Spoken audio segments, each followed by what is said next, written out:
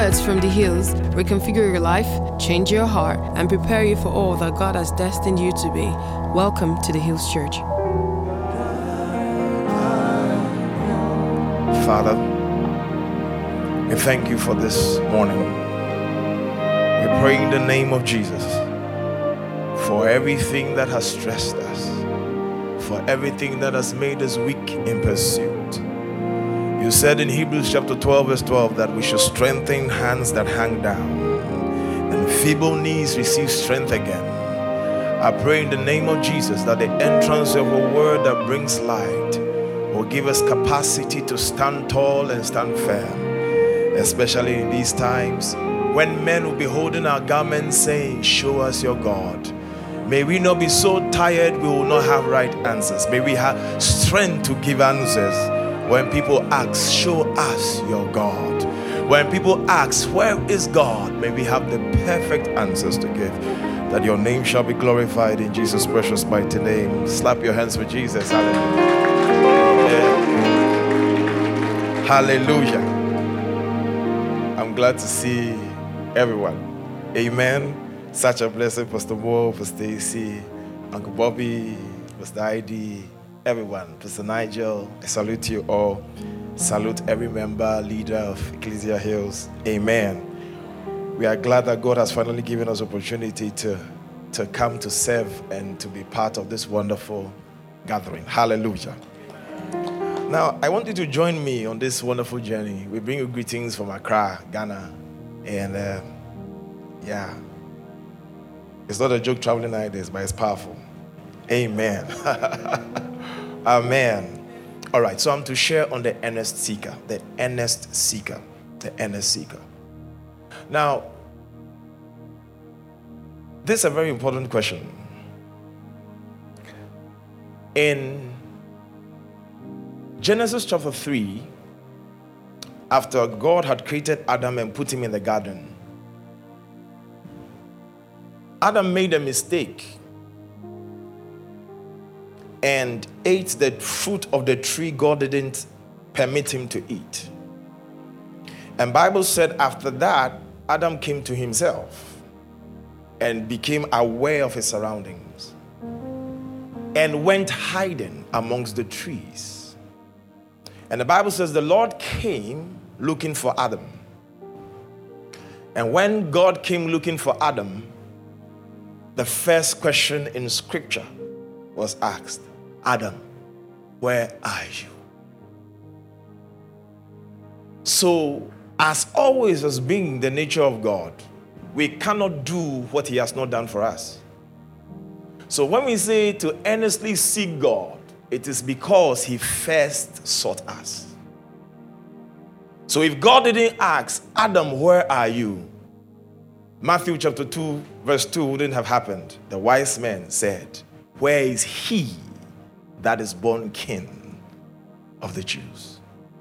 So because God first asked the question from the beginning of time, man was also able to ask the question, where is he? Where is he?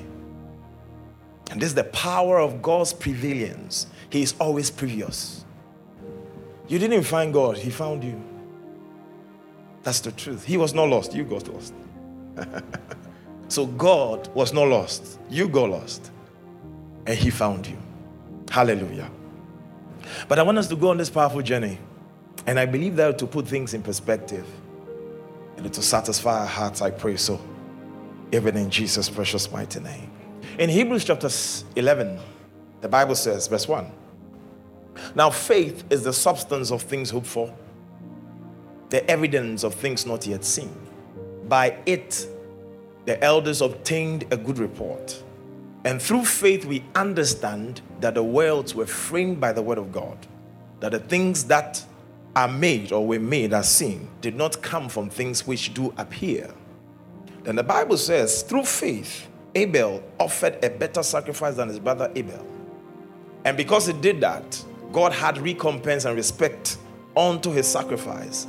So he being dead, yet speaks.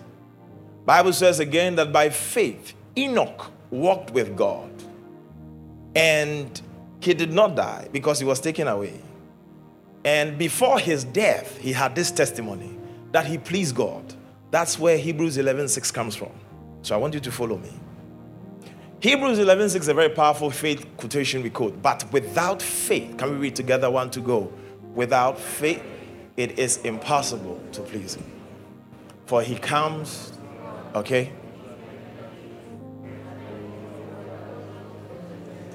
Hallelujah. Please, can we go to the King James Version for me? All right, King James. Yeah, this New King James. King James, all right.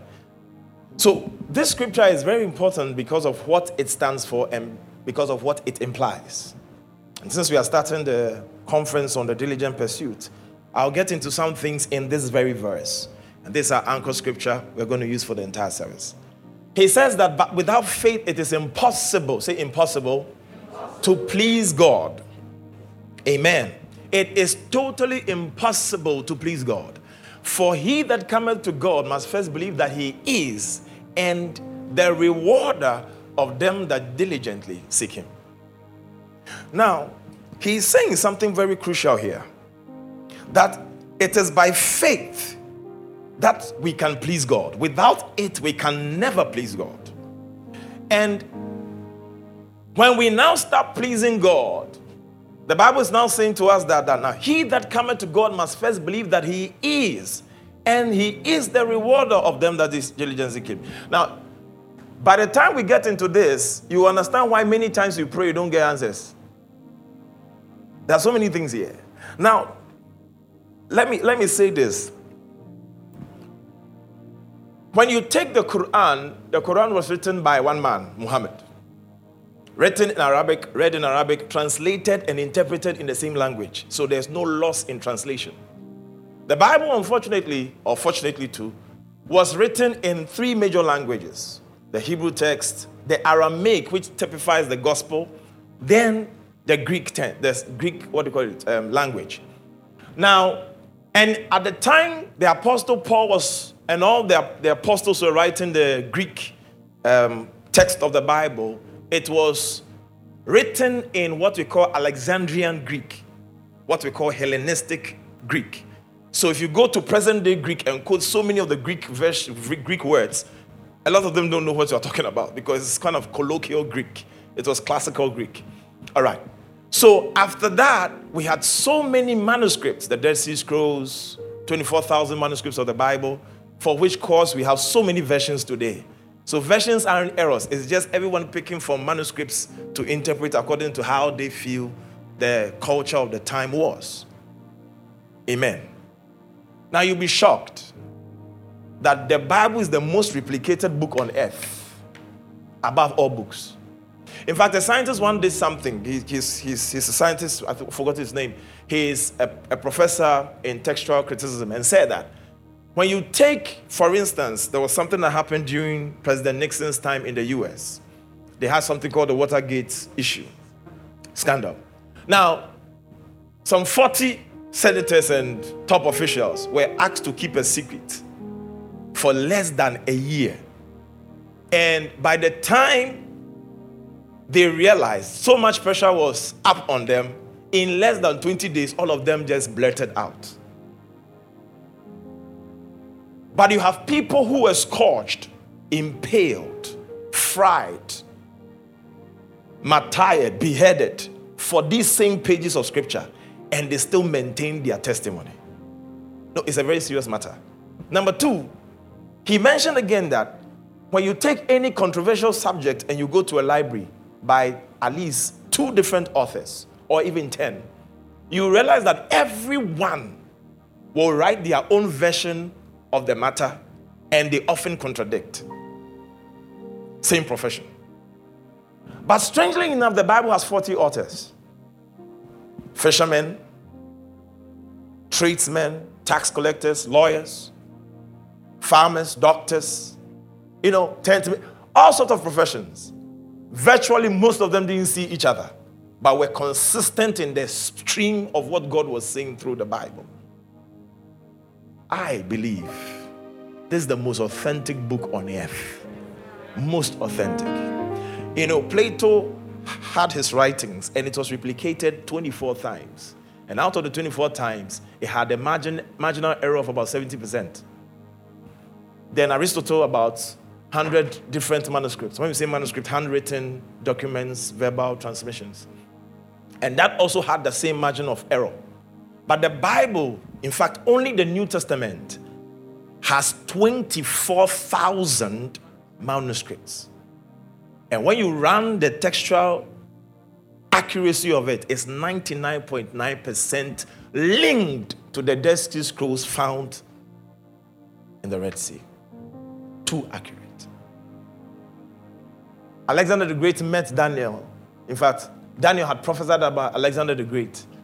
And at the time he was invading Israel, the priest stood up and said, "Oh, king, live forever."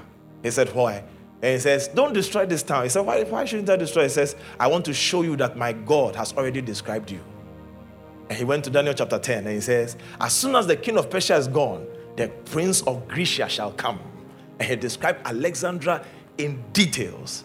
Usually a king must pass on the kingdom to his children. But in the Bible says, when the king of Grecia came, the empire was split into four.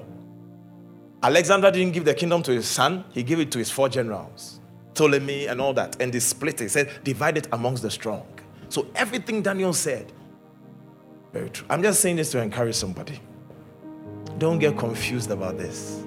The internet is full of a lot of things. The Bible is true. Hallelujah.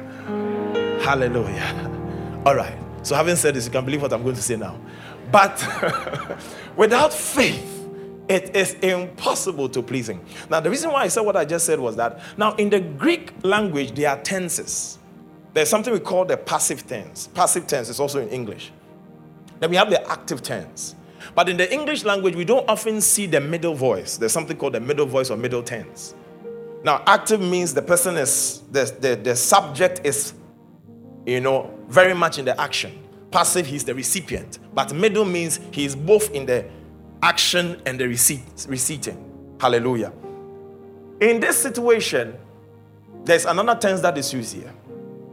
And I want to explain it for us to understand what the apostle was saying. He says, now without faith, it is impossible to please him. Now the word to please him here is in the aorist infinitive. And aorist infinitive, the word aorist means it is past, eternal, already done. But he adds another aspect to the aorist tense and says it's aorist infinitive. Don't worry if you don't get it. I just want to get your mind to know what the sentence is meaning. And that infinitive implies that this is what God has done in eternity. But at any time you subscribe to this, whatever will follow will follow. That's what it means. That's the meaning of the tense. So it means that, but without faith, it is impossible. It means in eternity, this is true. And in the future, it will be true. So he said it way before even the apostle caught the revelation to say it. And even as he's saying it at that time, we, after many years, once we catch the revelation, can access once we catch this revelation.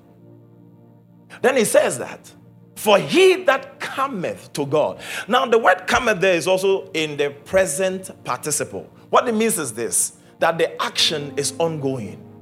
It means that he that keeps coming. So this has nothing to do with salvation. It's more than this. He that keeps coming. And he's also saying that because it's aorist infinitive, it means that sometimes, though you are born again, you might not come with faith. So though you are a Christian and you came in fear, this is not going to work. Because he's saying that anytime I'm without faith, even though he's my father, it's impossible. That's what it means. At any time. So the action is not definite. It means that at any time you subscribe to that action, it's going to provoke this truth. And he didn't say you come once, he said you keep coming. To God, must first believe. And the word believe there again is also present participle, which means must be believing. Constant believing. That, and I like this, he says that he is. Now we know he is actually the third person description of a person. Jehovah calls himself I am. So he is calling himself the I am that I am. But because he's writing to a third person, he's related to the third person, he's now saying that you must now believe that I am is he. I don't know if you... So, he is means that when you come to God, you must know he is I am. And I am is an open check. Because when he met Moses in Exodus chapter 3, he said, my name is I am that I am. In fact, he told Moses in Exodus 3 that your fathers knew me as Almighty, El Shaddai, Abraham, Isaac, and Jacob. In fact, they called me Jehovah Jireh in Genesis chapter 22 from 8 and 14 because I provided the lamb. But that's not my name. My name is not Bielaharoi because I provided the well. And Hagar said, behold, the Lord sees me. It is man who called me that. My real name is I am. It means that I am whatever I will be. I am that I am, not I was, I am. I am that I am. That is the open blank. It's a blank check, beloved. And it's actually speaking of the almightiness of God. He is the self-existent selfhood. What it means to say is that when God is seated, he's not on a chair. Oh, have you not read what the Bible says? When the Bible calls the throne of God, it's not a chair, it's heaven. So the throne of God is not a place God sits. No wonder when Jesse Duplantis went to heaven, he said he was looking for God, but he kept seeing Jesus. Do you know God? Psalm 113, 4 and 5 says, thou art a God that humbleth thyself to behold heaven. It means for God to look at heaven, he has to reduce his godhood. To look at heaven, God has to reduce himself to be smaller than God. Oh, you must know God. You must know God. You must know God. You must know God. If you don't know who you are seeking, you might catch an apparition. You might meet a phantom and you might be deceived. But you must know God. You must know God. You must know God. You must believe I am. You must believe that I am. The one I'm coming to is the I am. He's the blank check. In case they didn't know who I am was, because he told Moses, if they don't believe you by the first sign, they'll believe by the second. The first sign was the name I am, and they didn't care. But Bible says in the book of Exodus chapter 5, when Moses got to Israel, Exodus chapter 4 and 5, when he got to Israel, he had to do miracles before the elders led him to Pharaoh. Because they didn't know who I am was. It's been 200 years plus. They've lost knowledge of I am. But when he finally showed up, the word became flesh and made his dwelling amongst us. And I like how he typified his coming to Moses. For the law was given through Moses, but grace and truth came through our Lord Jesus Christ. We have seen his glory, the glory of the one and only who came from the Father, full of grace and truth. And when he showed up, he began to feed people. In John chapter 6, 5,000 people. And after the feeding, he stood up and said, I am the bread of life. Because when I told you I am, you are wondering what I was. But I am the bread of life. I'm the open check. Anyone that eateth me shall never perish again. Then it didn't end there. After he said, I am the bread of life, in John chapter 8, some gentlemen had found a woman in the act of adultery and brought her to Jesus for Jesus to stone. For them to stone before Jesus. And as soon as they got there, they quoted the law. That according to the law of Moses, anyone found in adultery must be stoned. And Jesus, Bible says Jesus stooped down and began to write. Now, if you read the account very well, Jesus didn't go outside the temple. They were in the temple. And in the Jewish temple, it was not sand as you see it. It was slabs. Stone slabs. So Jesus knelt down and began to write because they had quoted the law and the law was given on stony slabs. He also wrote on the floor. He says, so if you've quoted the law also says, before you stone a man, you must also be free from the sin you have come to stone. So he said, he that is without sin, let him cast the first stone. Then he tells me they were visiting the brothels themselves. So they all dropped the stones. Then Bible says, when they dropped the stones, Jesus stooped down again and said, and started writing again. And as he started writing, the Bible said he asked the woman, where are thy progeny, your accusers? He said, I do not see them. He said, then I condemn thee not. He wrote the second time. Why? The law was given twice.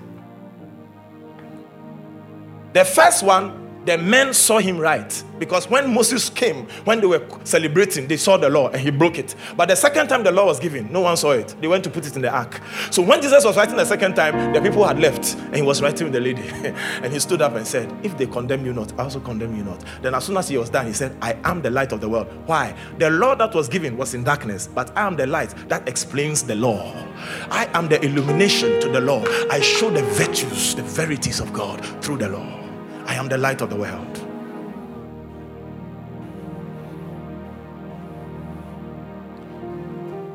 And they came one day, destitute and frustrated. He said, I'm the good shepherd. Then after saying he's the good shepherd, he said, I'm the door. Then they came to him, Thomas doubting. He said, Lord, who art thou? Show us he said, Lord, Lord. Then he said, show us this way. He says, I am the way, the truth, and the life. No one cometh to the Father except by me. And do you know scripture calls Israel the vine? In John 15, Jesus says, I am the true vine. So he came to show his sevenfold I amness, to validate the I am, that I am has come to be with you. Do you know the shocking part? One day in John chapter 18, from verse 1 to 3, they had come to arrest Jesus, and Jesus was the one. Usually the disciples should be the one to ask the question, but the master himself went to meet them and he said, whom seek ye? Then the people also answered, Jesus of Nazareth. Then Jesus also said, I am he. In fact, the King James caused the problem. There's an italic there. It was supplied by the translators to read the sentence well, but Jesus didn't answer, I am he. He actually said, I am. So actually in the Hebrew, this is what happened. They came and they asked him, whom seek ye? Then the people answered Jesus, Yeshua. Then Jesus also answered, Jehovah. So when he answered Jehovah, the people fell down. Because he was trying to tell them that if you are seeking Yeshua, Yeshua is Jehovah. He said, whom seek ye? Yeshua. And Jesus said, oh, Jehovah. Because Yeshua is Jehovah. If you doubt who Jesus is, he is the everlasting Father. That's part of his name. He is the everlasting Father. How can the Son be the everlasting Father? His name shall be called Wonderful Counselor, Mighty God, Everlasting Father. That means Father in the eternities. Why am I saying what I'm saying? You must know who you have come to. You must know the Ancient of Days. He is ancient. And the whiteness of his hair is not because it's gray. Now, gray is the fading of black. White is an original color. So Jesus has white hair not because he's old. So if you go to heaven now, the glorious Son of God is a 33-year-old man with white hair. It speaks of immortality, not aging. It's not an age. It's not an age. Is as a result of the fall. Immortality means that's how he has been from ancient. His hair was white. There's a diligent pursuit we must be in. But if you don't know who you are looking for, won't you be lost? You can have imposters because you don't know whom you are looking for. Today, there are so many imposter Christs, so many imposter God. That's why a lot of us are getting disappointed. Beloved, I tell you the truth on authority of the gospel. And by the experience of the glorious saints that have gone ahead of us, no one who has found the real God ever gets disappointed. If you know God, there's no disappointment in him. Oh, you know whom you have believed. You just know that God is not out to play tricks on you. He's the Almighty. Hallelujah. Praise the Lord. We are still in Hebrews chapter 11, verse 6. Praise the Lord. Oh, hallelujah. Are you here? Are you sure you are here? All right. So he says that now, he that cometh to God must first believe that he is, and he is the rewarder. Now, the word rewarder there is the word Mr. Podotis. Mr. Podotis is actually different from Mr. Podotis, the word reward is Mr. Podosia, but Mr. Podotis is like a payment officer. It's like a salaried, the one who pays your salary. But with the word Mr. Podosia is from two words, Mr. and Podosia. Now, this actually is like, many of us have, those who have worked in corporate society before, you'll notice that sometimes according to the job you do, there are certain benefits. You have car allowance, food allowance, there are certain benefits. But when it comes to God, God's benefits for the name they call God, Mr. Producer, is beyond what the earthly person does. In the earthly sense, when you are to come to work and you have received an allowance for instance, fuel or car, and you are unable to come to work, you're not showing up to work can cost you. And even when you show up to work in spite of all the circumstances you go through, it doesn't change your allowance. Neither does it change your salary. But when it comes to God, who is the rewarder, God does not pay you based on what he discussed with you. He pays you on what you went through to get to how you came to do what you did, outside the box of his request on your life. So it's like, let me even put it this way. The whole goal of judgment is for God to pay you for allowing him to live through you. That's it. It's allowance. How much of the believer's allowance for God to live and be himself in us is what he will reward us for. That's it. That's the truth. That's the whole goal. So as you walk, how much of him that he was able to say, he was able to express life through you, that's why he will say thank you. God is not going to reward you for being a Christian because he bled for you. So there's no reward in that. He is going to reward you for allowing him. Oh, Samba Korea Tala Shalabas. But I thank God for his reward. Beloved, do you know what he said in Matthew chapter 10 from 41 to 42? He said, even him that giveth a cup of water to this child has given to me, and I will pay him back. God will even pay you for giving water. I'm telling you. He will, the minutest things. For calling somebody at the right time, there's a payment for him. That's Mr. Podosia. He will pay you for everything. For going through what you were going through. You know, I've seen pastors who are dealing with pain and encouraging others and healing them of pain. Can you imagine the paradox of Christ? The man is bleeding and struggling to the cross, the Via Dolorosa, on the way to Calvary. And the woman is weeping and said, weep not. Can you imagine? He said, I don't need your cry. He started encouraging her, begin to preserve your tears for your children. Something is coming. That's the paradox of Christianity. Hanging on the cross in pain, yet he does not abnegate responsibility. A lot of us, a little pain. The church people are not caring. Nobody even called me. What kind of Christ is this? Let me tell you, Jesus on the cross, all disciples had left him. He didn't weep. Oh. What a ministry. He hung. Even his enemies, he said, Father, forgive them, for they know not what they are doing. And on the cross, a lot of us, when we are in pain, we forget everybody. We want attention. We want to be the center of life. We want to be the revolution of situation. But Jesus on the cross forgot himself and said, Mother, behold thy son. He was actually transferring responsibility of his mother to his disciple. John, take care of my mother, even on the cross. I'm telling you, he's the rewarder. So all the times you were down and God still allowed you to encourage someone, there's a reward. Do it well and smile through it. There's a reward. This is not our life. We are passing through. F is a dress rehearsal for the University of Glory. There is coming a dispensation, a civilization where presidents cannot deceive again. I'm telling you, he is going to be the King of Kings and the Lord of Lords. He will rule in Zion. So is that I pray for you that we will have that consciousness to pursue. Always know there's a reward. He said, your labor of love shall never be in vain. Not one. You don't take, you have no idea. For making someone laugh, for making someone go like, so there is God. So there is God. One of the prayers I pray as a pastor, I used to hear people pray, Father, make me the most powerful man of God. And one day I started praying it too as a young minister. God said, stop that. He said, laser is powerful, but it's not useful.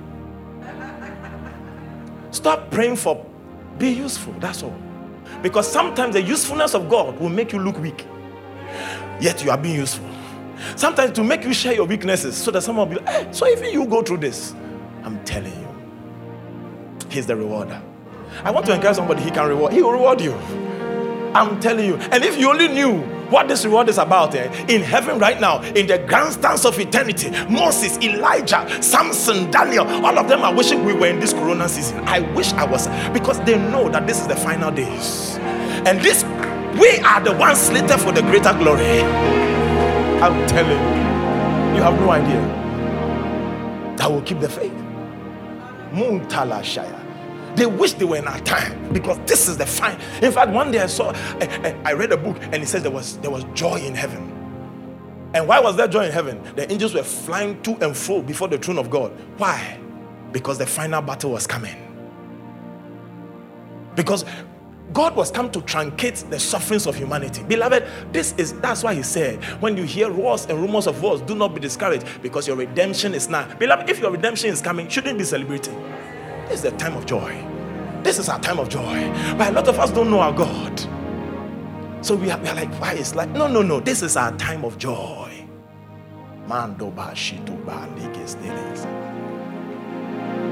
Beloved, it's worth it. I know it's worth it. Not substituting and coming down below your standard. And you have gone through all the things you have gone through up to now. It's worth it.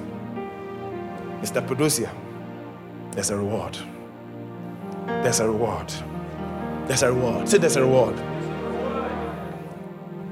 Now, how would this be achieved? It is by diligently seeking. Say diligently seeking. Now, the word diligent here is actually indicative of an investigation. So on one level, it means he is the rewarder of them who investigatively look for him. So this is not talking about surface engagement. It's an investigation. Investigation. You want to investigate God. Investigation.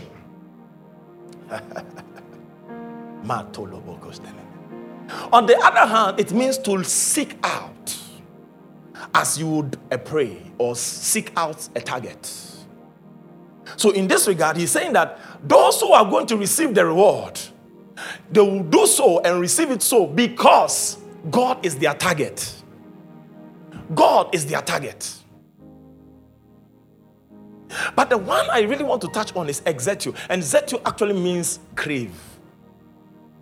So he said he is the rewarder of them that cravingly seek him. It means that these people are junkies. Are you in church? You have become it's like without God, you are sick. No. You have, it's like God is absent, so you have withdrawal syndrome. Like, no. When you get close to sin and become carnal, it's like, you're like, no. You feel like no. Like it's like a drag race. Yeah, you're uneasy. There's a realm like that. And these are the people we are talking about.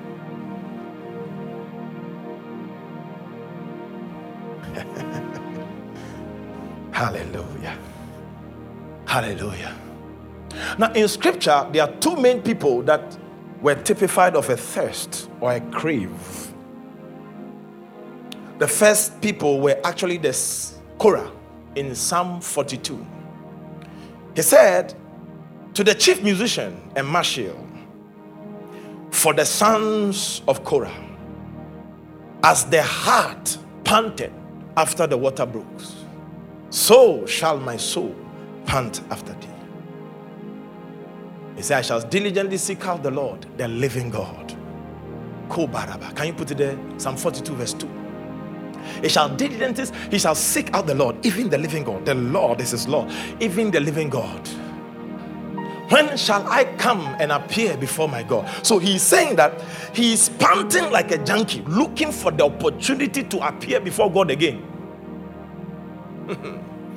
When you have this craving syndrome, church, you just can't miss church. You just can't miss the fellowship of the brethren. You just can't put any other thing above your prayer time in your room. Nothing will suffer. You'll be watching TV and something's happening to you. It's like you are having a literal vibration because no, we have not touched base with God. When shall I appear before God? That's what he's saying.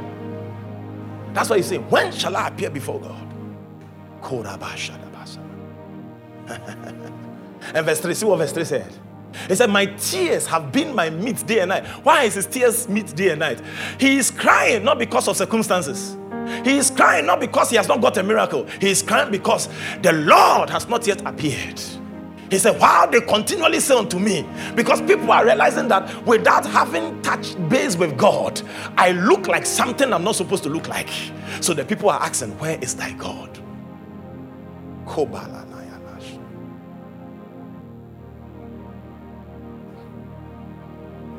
There's a new craving. All that matters. And I'll show you why it's like that. You know, Isaiah says something very interesting. In Isaiah chapter 43, the verse number 7, he says, now even every man whom I have called by my name, I created him for my glory. I formed him, yea, I made him. Isaiah 43, verse 7. So you and I seated here were created for God's glory. Your whole purpose is God. Nothing about you is outside. In fact, everything about you is God. The devil has managed to systematize the world.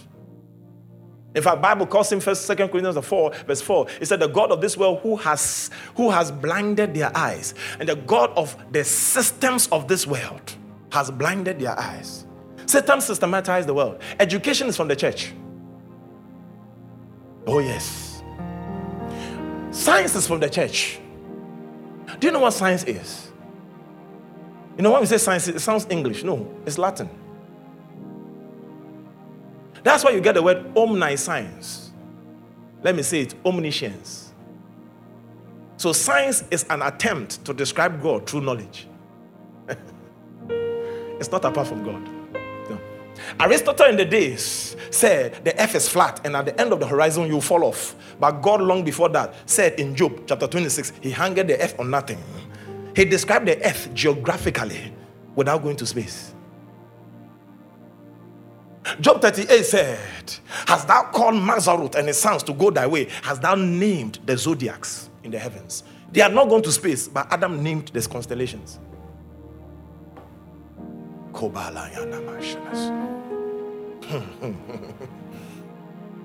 It's man's, you see, it's the devil systematizing the world. Your business is not outside God, it's for God. If you knew this, it would change a lot of things. God owns your business, owns your bank accounts. Let somebody shut it down. You will sleep and tell God that since they are closing your account and you are happy, allow. You will not fret a single day if you come to the revelation that you were created for his glory. Everything about you is for his glory. Your appearance, your education, all for his glory. There was a man called Huram-Abi who was called by Solomon to come from Tarshish with his skill in craftsmanship to help him perfect the temple of God. Yet he was trained in secular university in the land of Dan. Or should I talk about Paul? Should I talk about Peter? Many people having secular training, yet God using them. Have you ever asked yourself a simple question? God wanted Joseph to be savior of Israel, right? But why did he have to go through what he went through? For his glory. You know what Psalm 105 said? He said, touch not my anointed or do my prophets any harm. Then said, God rebuked kings and instructed elders for their sake. Then he came to say something. He said, now God sent a man. His name was Joseph. And he was bound with fetters and held by chains in prison. But before God sent him, God sent a famine. So there was action that was coming. God took Joseph to take the lead into Egypt before Israel was able to be. So the imprisonment of Joseph was the preservation of his family. Because if he came as a sovereign nation's prince, the son of Jacob, he would have never been taught agricultural practices of the land. So God sent him to, and it was too late for him to be trained in their educational system. So the best way to learn the trade, law, commerce of the nation was prison. Because in prison, you have all sorts of aristocrats there. So that was his educational system. Why else do you think it was bad? No wonder the day he met his brothers and he began to weep and they were begging for forgiveness. He said, oh no, you meant it for evil, but behind the scenes, God meant it for good. I'm going to tell you something today. If you understand that you are created for his glory, everything you have been through is for his glory. And I will say this by reason of what God said to me. He said, Adam, the day you come to heaven, he said, on earth you keep saying you want to ask questions. Why did I go through this? Why did this happen to me? God said to me, say, the day you show up before me, you will tell me rather that let me go and let it double, because I didn't understand. Like what I went through, I called pain. If this is the reason I want to come back, double it. Because your light affliction, which work, is a worketh for you an eternal weight of glory. Beloved, your afflictions are investment accounts. On that day, God will bring out your account record and say, listen, all that you went through, you didn't deny me. Get this reward. You will tell God that this, what is it? Send me again. I want to go through that situation and double the fee. If you only knew.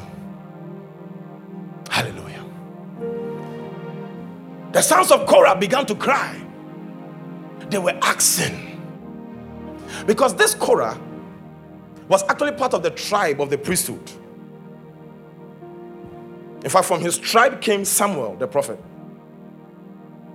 The Korahites.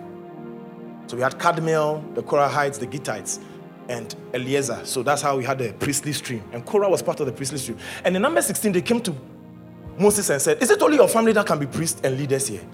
We too, our family is part of the lineage. We too, we can have priests here. So he says, okay, let all the elders of the families of Levi bring their rods. And that's how God emphasized that it is the house of Moses that was designated by God to be the leader at the time. That's Korah. And Bible says after he did that, Abiathar and Dathan, the earth was open and they were swallowed and they died. But he wrote a psalm.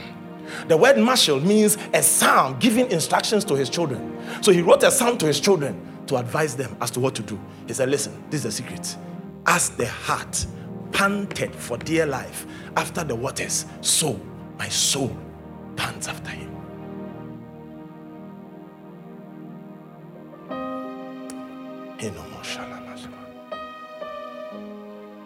Then there came another man. I'm sure as we go on, I'll touch on those things. But there came another man called David. And as for David, oh my God, David. Above his class, ahead of his time. No, David was, David. He's the only man that, if you check the Old Testament, you never see the word Holy Spirit.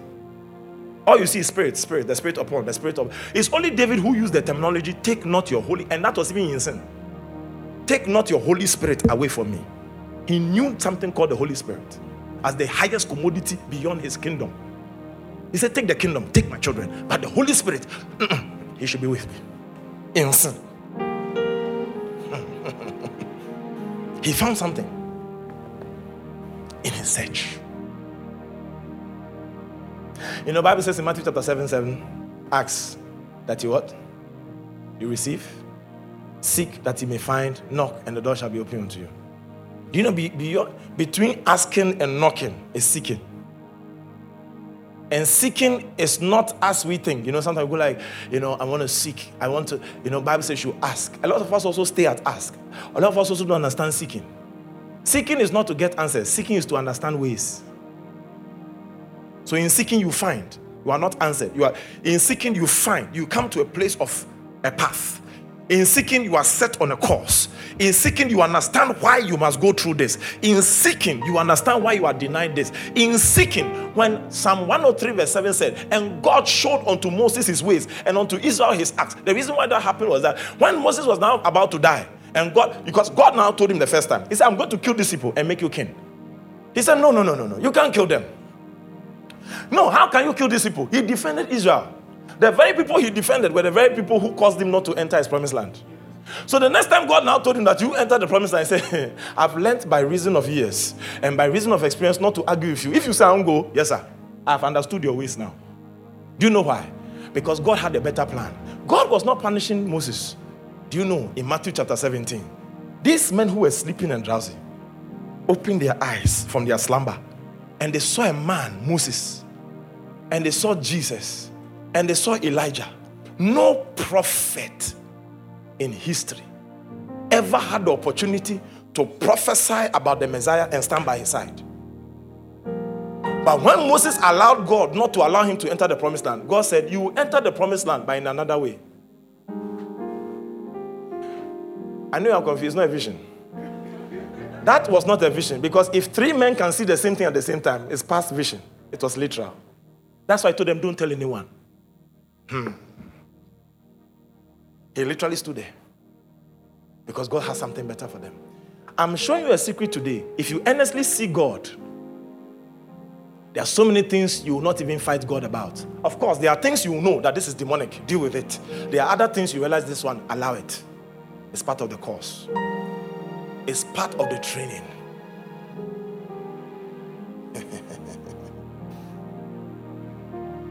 David now stood in Psalm 63 and said,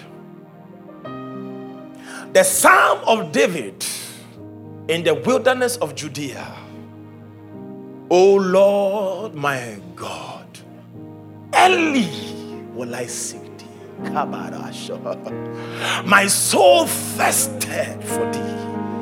My flesh longeth craving. My flesh is longing, unquenchable longing for thee, in a dry and thirsty land where no water is, to see thy glory and thy power, as so has been in the sanctuary. For thy loving kindness is better than life. Listen, something serious is happening here. He is in the wilderness situation. There is no water, but he's rather praising in prayer. Because he understands that this is a picture of the training I must go through. There is no water here, but this quest for water is not the quest of the real water I'm looking for. Why? Because he went ahead of time in John chapter 4. A woman who had issues in the city of Samaria decided that since everybody fetches water around noon, late evening, around the 11th hour, that is actually 5 o'clock in the evening, before the day ends, this woman decided that I'm not going to fetch water at noon because the sun is so scorching. Women don't fetch water at that time. But she says that because there's a scandal on her, she has to go in the afternoon because she's the talk of the town. So she waited for no one to be at the well. Then she went to fetch her water.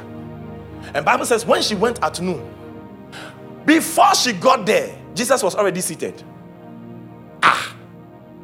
And prior to this, in John 4, he says from the place Jesus had to go to where he needed to be, he didn't need to pass through Samaria, but Jesus must needs pass through Samaria just for this woman. Just for this woman. I'm telling you something today. If you know what it means for you to be saved, Jesus crossed rivers. You see, when a man betrothed himself in the Kiddushin, the Hebrew wedding ceremony, to his wife, he gives a promise that the hour and the moment knoweth no man but my Father alone. So when the son goes, what happens is that the father now sends the son to come back for his bride. And when he's coming, he will cross rivers, he will cross lakes, he will cross mountains just for his wife. Jesus didn't just cross rivers. He didn't just cross continents. He went beyond continents. He crossed planets. Didn't just cross planets. He broke dimensions. Didn't just break dimensions. He broke codes in the heavens. It is called the traffic in Psalm 19 of the bridegroom. His entire circuit is to the heavens. He went through the entire circuit of the heavens. It means the path of the first, second, third heavens. He broke all of it and came down. And when he came down to the earth, he broke the planetarium. Because if he enters the earth, Bible said the earth is his footstool, but the man is come to enter earth. So he's breaking barriers. And when he broke the barriers, the El Shaddai, the multi-breasted one, is suckling on a single breast, and he's in the lap of a woman who is now breastfeeding the almighty multi-breasted one. He's relying on a woman for life supply. It was so irreversible. Even in glory, he ascended as a man. He couldn't even change it. He had to carry the manhood into glory. But that's how he broke barriers for you and I. It's a God to seek. Every deity will collect blood at the shrine, but he broke another barrier of the rituals of the ages. This deity didn't collect our blood. He gave us his blood. Who does that? Who is worth seeking? He is worth seeking. And I'm telling you, he is not looking for me to be perfect. He says, whilst you were dead in your sins, he quickened you and made you sit together with him in heavenly places, far above principalities and powers, over every throne and dominion. Beloved, I came to announce to somebody, there is a quest.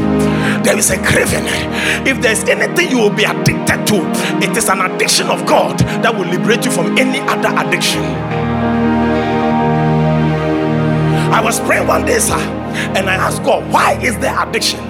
Where from it? God said, it is in you. I said, what do you mean? God said to me, say, I created addiction for me. But the moment you took me out, you found other things to be addicted to. Then God said to me, show me a man addicted to God. Nothing will be his addiction. Nothing will be. So the solution to all addictions, the reason why a lot of us have used therapy, we have seen psychologists, we have gone for deliverance sessions, and the addiction has not ended, is because the house is empty and we have not filled it with God. I'm addicted to God. I'm addicted to prayer. I'm addicted to the word. I'm addicted to giving. I'm addicted to praying. I'm addicted to worship. I'm addicted to outreach. I'm addicted to evangelism. The addiction of God. That's what David said. My flesh is longing for you like a junkie. I'm addicted. Something about God makes me okay. I just gotta be okay. God should be around. I'm fine. And when you get to that place, anywhere God isn't, you will feel it. Because you are an addict for God. You are a God addict. So you know this is not it. When the junkie takes bad goods, he knows this is placebo. It's water. It is powder. It's not the real thing. When a man who has seen God experiences God, anything lower than God will not suffice. Because I'm addicted to God. I'm addicted to God. I'm addicted to God. This afternoon and this late morning, I call you to a God addiction. Tell God. When I come, one day I prayed, I said, no, how can a young man keep his way pure? He said, by keeping his wedding high. I said, okay, Lord, that's powerful. But I want to come to a place where in the radius of sin, let me feel nauseous. So anytime it's not God and it's satanic, I feel like I'm feeling sick. I know I'm outside God. I pray a young man prays that prayer.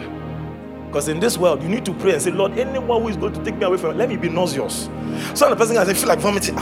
Like you are having physical symptoms to this addiction withdrawal from God. Say, I'm a God addict. Oh, say it with conviction. I'm a God addict. And as David was crying and praying, he sought.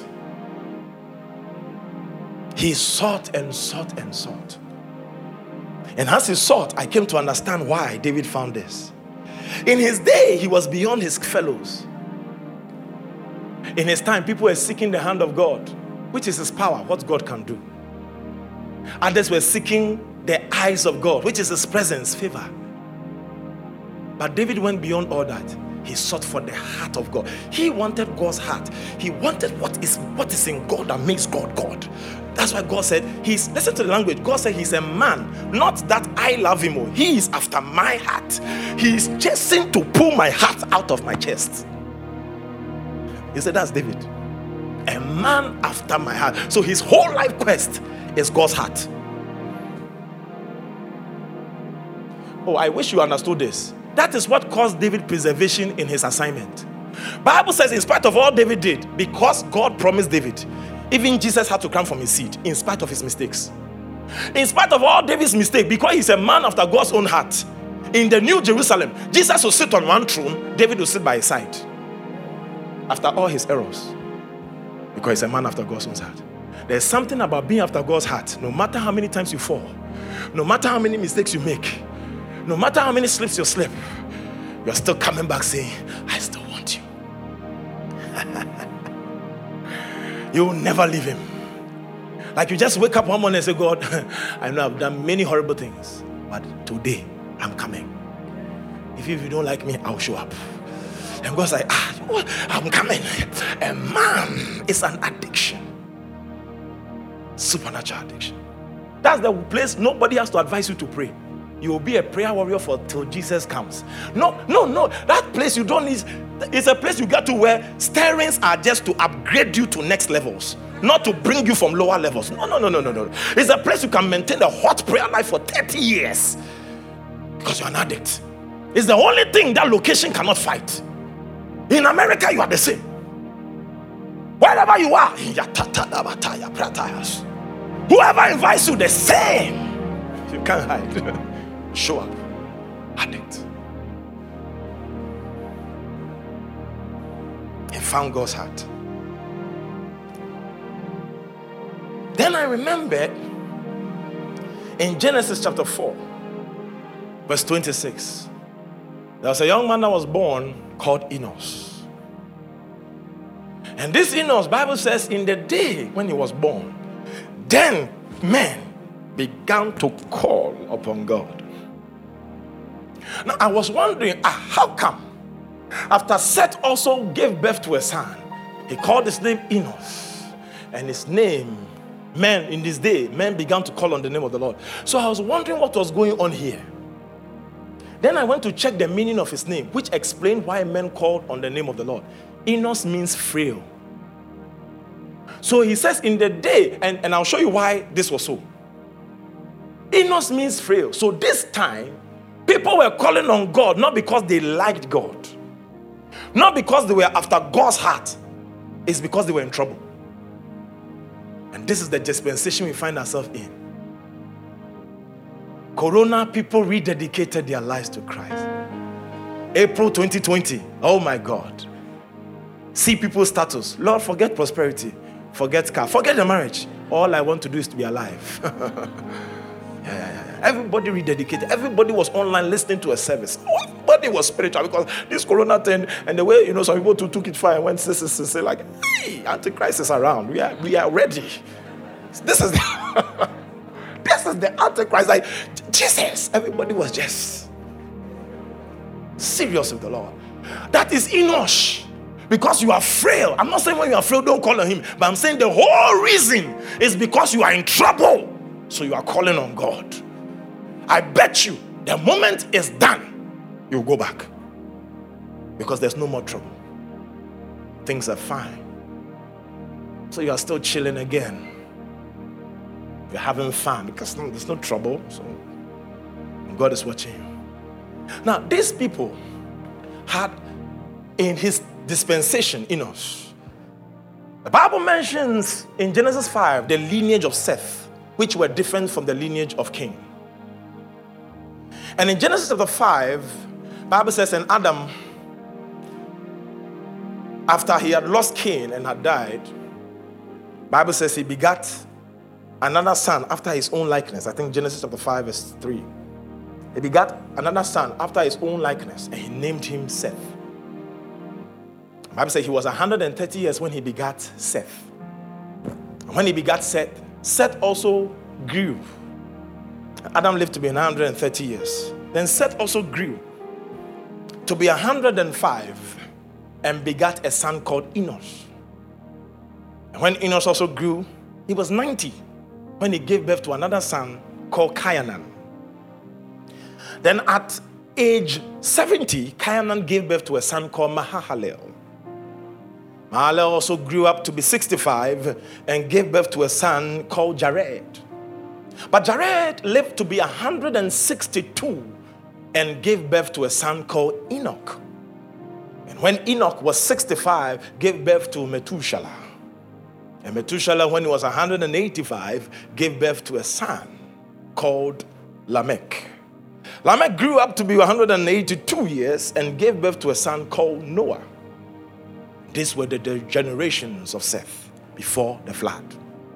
Follow me very well. And Noah also, when he was 500 years, gave birth to triplets, Shem, Ham, and Japheth. They were triplets. Hallelujah.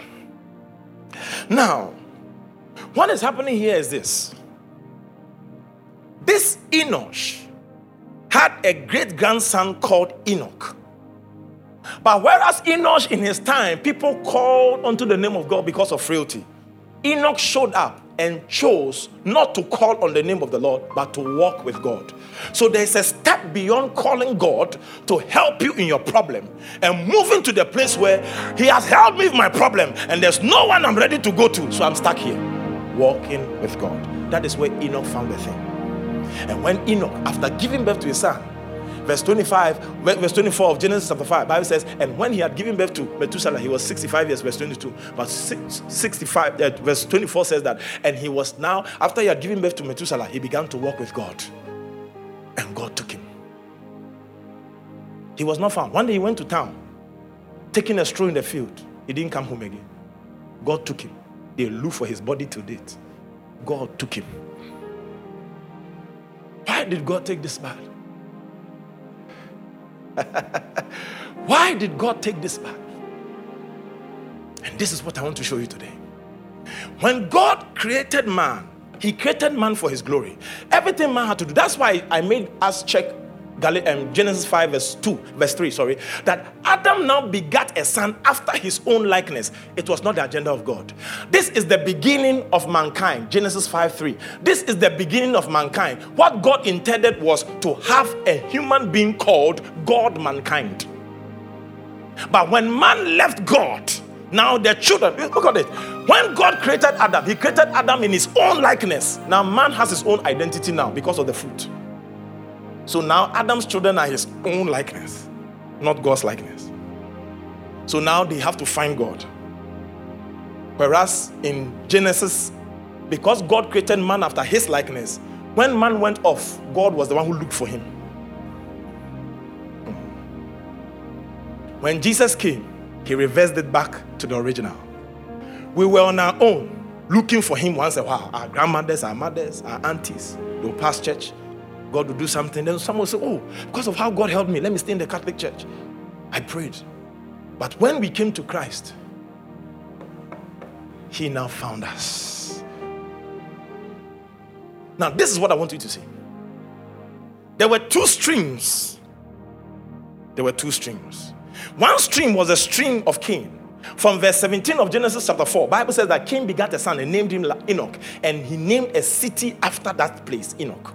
So he created a city and put the son's name on it. So the city was called Enoch. And Enoch begat a son called Irad. And they named the son after the place, the city after the place, Enoch. Then after he begat Irad also begat, that's it, Methuselah, then Methuselah begat Lamech. Then when they came to Lamech, this is the guy who caused the proliferation of the Canaanite descendants. Lamech took two wives unto himself. Ada,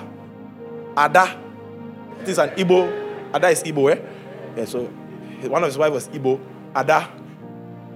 And Zillah will be from North, yes, from Sokoto or something. Not from Nigeria.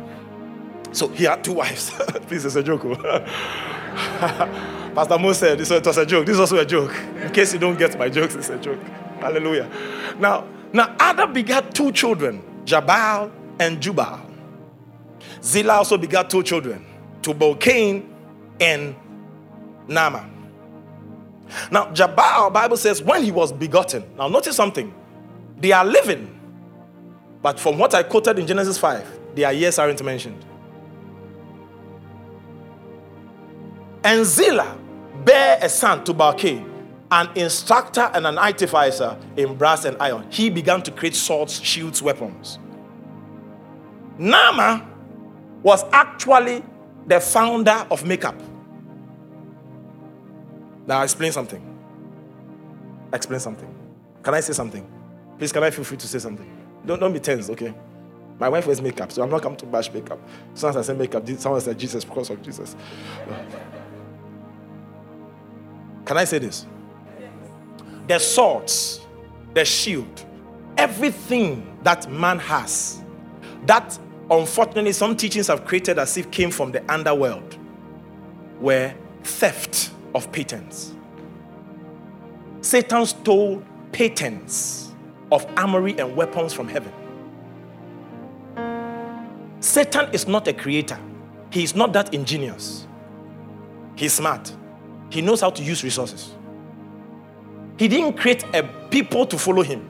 The reason why he led 1/3 was because there were 3 major archangels: Michael, Gabriel, and Lucifer.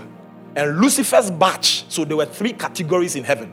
So the people who followed him were the people under his command. Not because he created sunset. So he brought them with the intelligence of heaven.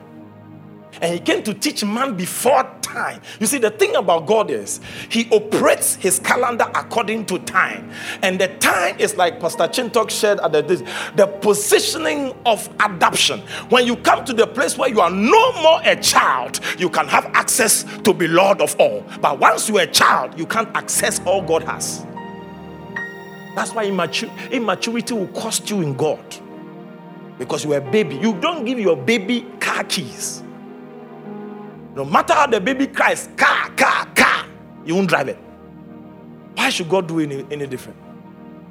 But so many babies want to drive in the spirit. If you only knew what you fight at some levels, you'll be in a hurry to rather grow than to expose yourself. The greatest tragedy in life, yes, early exposure, but I often say it this way, is to be successful before you are ready. A lot of people are successful, but they are not ready for their success. Because Psalm 1 verse 1 said, blessed, Amplified said, to be envied. So the picture of blessing is higher envy. If you are not built to handle envy, don't ask for blessing. Because they will envy you. They will downgrade it. You did this to get that. Because human beings always want to explain what they don't understand. How can you just touch someone, he falls down? You pushed him. It's not normal. It's just that you did something. You are too powerful to be just praying and fasting. Is it only praying and fasting? Did it do pass somewhere? It's those rings you are wearing.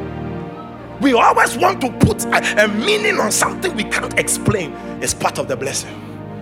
I wonder if Abraham was in our day. They will say you sold your wife into harlotry. That's why you are rich. That's what they will say.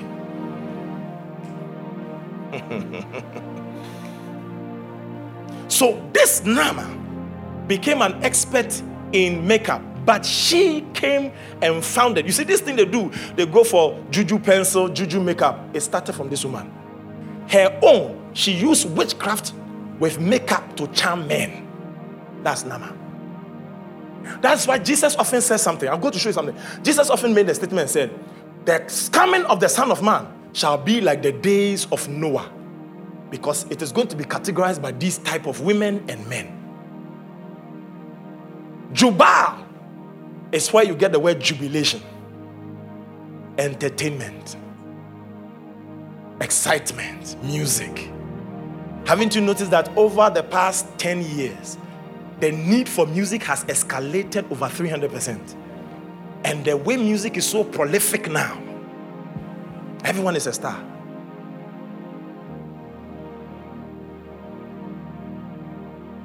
Then there was Jabal, who was the father of herdsmen and those that dwell in tents. He created nomadic farming systems and agricultural produce. Do you know recently Bill Gates has decided to start buying farms? He is now investing in farms. All his tech, he's moving tech to farms. It's going to characterize the end. That's what Jesus said. The coming of the Son of Man shall be like the days of Noah. So every category, women using charms. And you know, now you go online, so special cream, special pen, special this, and the man will send you money. I'm like, child of God, child of God, child of God. But this is what I want you to see. Their names weren't mentioned. But when you come to the next batch, Adam lived 130, begat Seth. Seth lived 105, begat Enos. Enos 90, begat Canaan. Canaan 70. So their years were mentioned and they as if they did nothing. Because anytime you are walking in crave and diligent seek, your heavenly clock is recording your history. Anytime you go off course pursuing God, all that you pursued is recorded as waste of life.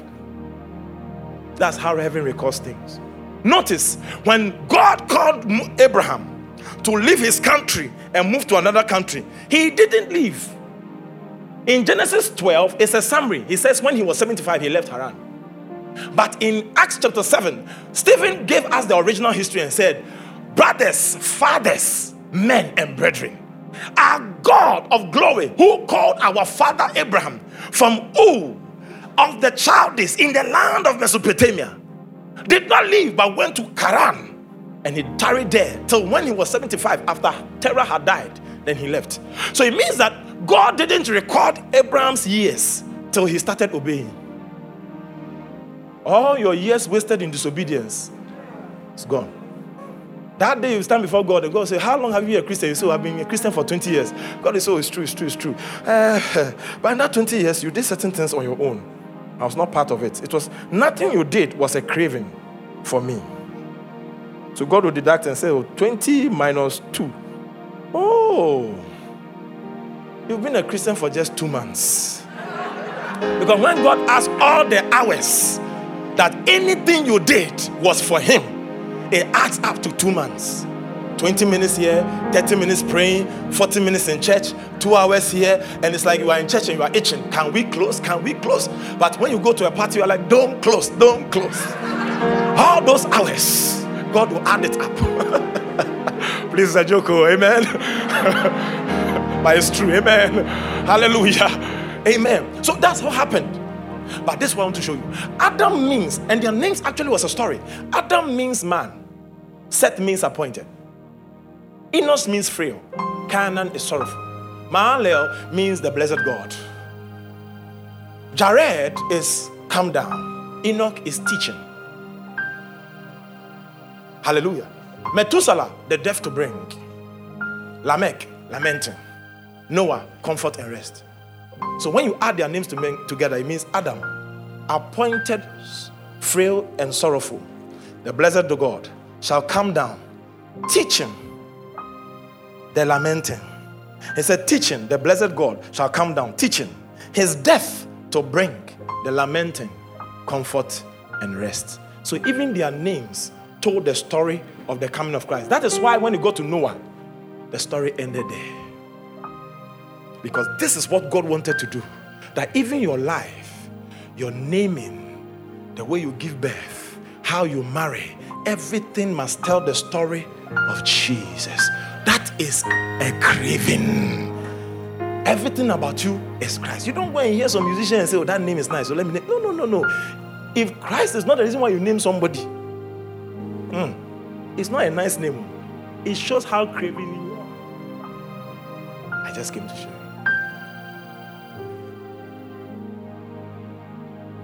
I came to show you. Everything about you is Christ. Everything.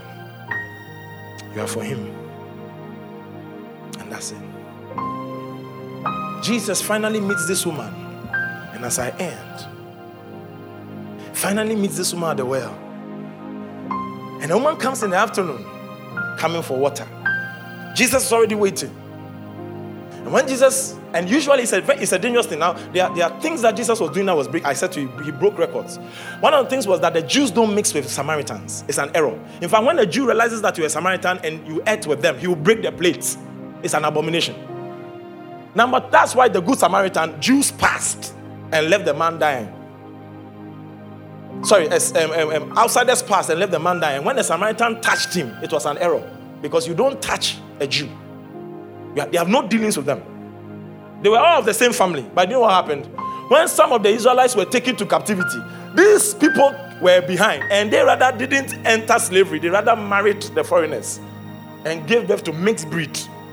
So it's like they diluted the stock of God. So they said, no, all of them are polluted. That's why they are called Samaritans. They should stay in Samaria. They shouldn't be part of it. Number 2, women were proposed to at wells. That's why Jacob's proposal was at a well. Almost all the proposals, Zipporah, Moses, all of them, they do it at the well. But this Jesus is waiting at the well for a woman who is notorious husband snatcher. It's like, and what is this? His reputation is at stake. And he's seated there waiting.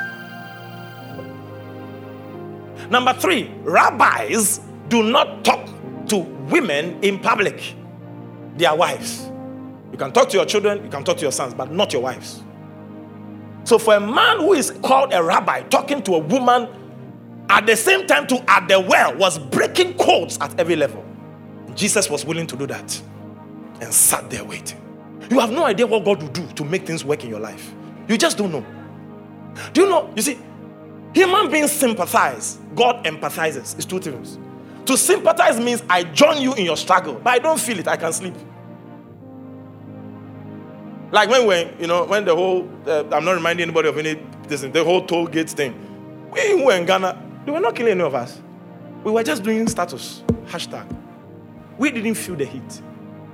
So that's sympathize. We just joined the struggle. But those who were here, standing at the place, they were empathizing. Do you know what empathize means? You are in the pain, feeling it the same way the person is feeling it. So Jesus does not sympathize, he empathizes. So any pain you feel, he's feeling the same thing at the same time. That's what the prophet said. When they were afflicted, he too was afflicted. The Holy One of Israel. Isaiah 63. So when the church and Israel was afflicted, God was also afflicted. You think there's a pimple on your nose and you are concerned. God is more concerned that this pimple. Yeah, it's more concerning to God than you. You have no idea. I wish I could.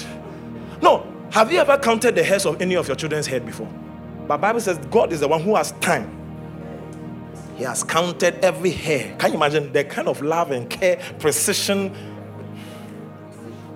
I'm telling you, too precise. He said, cast your cares upon him. 2 Peter chapter 5, verse 7. 1 Peter 5, 7 and 8. For he careth for you. The word careth for you means that the word care, the Greek means that the person has gone ahead of you and has secured your needs before you ever think you need it. That's the meaning of care.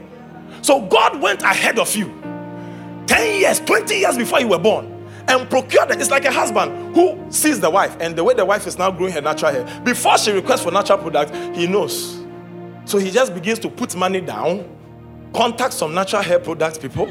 So, and how much is it? Okay, 500,000 naira. Okay, we are waiting. So the day it comes to you that, honey, I need some money. Oh, I knew. That's God. Even a man can do this. God, he cared for you means that he is not waiting till you ask. So he saw you need it and brought and put the provision down waiting for your request. Oh, why won't you seek this person? Why? The one who will show up every time when people have left you.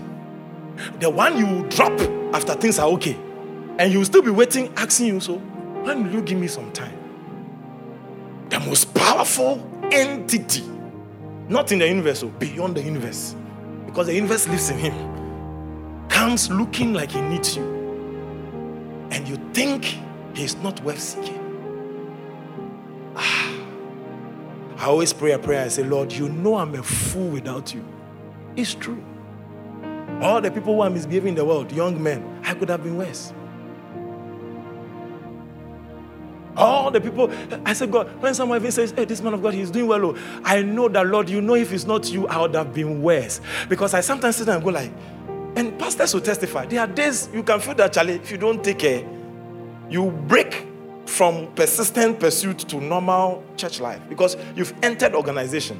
When you press the button, everything can flow. So you don't need to stress yourself to kneel down and pray. No. You are at a place where you know what button to press. You know what song to lift and the place will charge. So you don't really need any. That place, that's the place that you can miss the pursuit. Because you are used to the thing. You know him. You know what to press. But if the people are really thirsty, they will catch you. Because you are serving dry cups, empty plates. He said powerful things, but I'm not full. And because I know God, I'm careful. As a prayer, I always pray, no matter the audience, Father, kill the flesh. We will not impress anybody here. Kill it now, kill it now, kill it now. And kill it. Because sometimes Satan will take you ahead and say, after the meeting, they'll come and say, it's powerful. You did well. Wow. Kill it before you hold mic. Do you know what happened? If they don't say it, you are fine. You won't be depressed. The master is happy. You are fine. Once Jesus is fine, he is all I want. I seek him. He sought this woman previous, sat at the well. And as he sat at the well, the woman showed up. And he made a request and said, can you give me water today? He said, Then she was surprised. He said, you, number one, you're a Jew. We don't have dealings. Number two, how are you asking me for water when you didn't bring what you used to fetch it? What do you mean by what you are doing? Like, it doesn't work like that. And Jesus said, if you knew him that asked the water to drink, you wouldn't see what you are saying. And he said, if you knew that what I'm telling you, like the one sitting here has the access to eternal drink. He said, please, then show me that drink. As soon as that woman made that statement, then I realized where the story will turn to. She was not there to drink water. Do you know there are so many activities in a lot of believers' life? It is just to kill the failure to fill the craving they have. I'll show you. After this woman has a conversation with Jesus Christ, she leaves her bucket, runs to town to tell the people, come and see. Do you know after that discourse, she doesn't carry the bucket again? So she was not thirsty, but she was so empty, she was looking for anything to do. Sometimes your busybodiness is because you have not done the first thing. You have not sought him. So you watch the phone a little bit, you touch your laptop a little bit, you go to the kitchen a little bit, you want to go to town a little bit, you are no. But if you find that thing, no wonder he said to Mary in Luke chapter 10, verse 40 to 42, Mary has found that good thing and to never be taken away from it. I pray for you today. That job won't fill you. Because do you know what God gave man first? His presence. The first thing after Adam was created was not a wife, was not even a job. It was the presence of God. When God created Adam, Bible says he lifted him and put him in the Garden of Eden. Eden means his presence and his delight. Out of the presence, he gave him work. And the work was to keep the garden and dress it. And the word dress it in the Hebrew means to bring to pass. It means to dress a thing means allow the thing's original purpose to function as it ought to be. And the Hebrew word for the Septuagint use the word egon. Egon means to become. So work is not work if you are not becoming what you are doing. That is why a lot of us change jobs, because you are becoming something that is different from what you are doing. So you want a newer job because you have become something different from this job. So you feel empty. So with the presence of God, you will find what you must become. Purpose. If you have to be in a bank for a while, it's leading to what you must become. But without his presence, you will not know purpose. You will change jobs many times, thinking that a better salary will serve it. But I'm telling you, they can pay you $20,000 a month. If you've not found purpose, you will still feel empty. You will still feel like quitting every morning. You will feel like losing. I remember when I was working in government, in the Ministry of Health, I was working for 7 years. One day I woke up and said, God, I need to quit. And I realized that it's because I lost passion to go to work. You can just wake up and I wake up at 4 a.m., pray, study the Bible. But to leave the house so I get to work at 8, I'm just lying down. I've lost desire. I knew that I have become something that this thing I'm doing does not match. That is work. I pray for you today. If you find him, it is said, if first things are first, second things will not be suppressed. The reason why it looks as if second things, the family, the children, the marriage is interfering is because you have not found the first. If you find the first, as a man of God, the rest will flow. Sometimes you'll be praying. And I remember one time I was praying, and God said, stop praying, go and spend time with your wife. If you find him, it will be easy to be a good husband, though you're a pastor.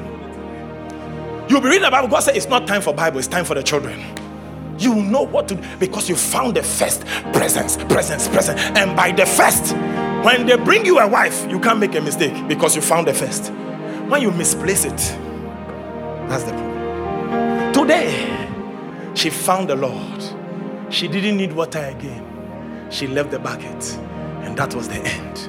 That was the end. One woman who had 6 different men brought 3,000 men to the Lord. She found his purpose. Not knowing all the 6 she came into contact with was an ability she had to attract men, but not for herself, for the Lord. Somebody must find purpose in the seeking. When I seek him, I will understand where I'm going. When I seek him, I will understand my beauty. When I seek him, I will understand my wealth. When I seek him, I will understand my intelligence. When I seek him, all things will line up, and I'll know why things happen the way they happen. I'd like you to bow your heads. Dear God, dear God. Oh, yeah, yeah, yeah.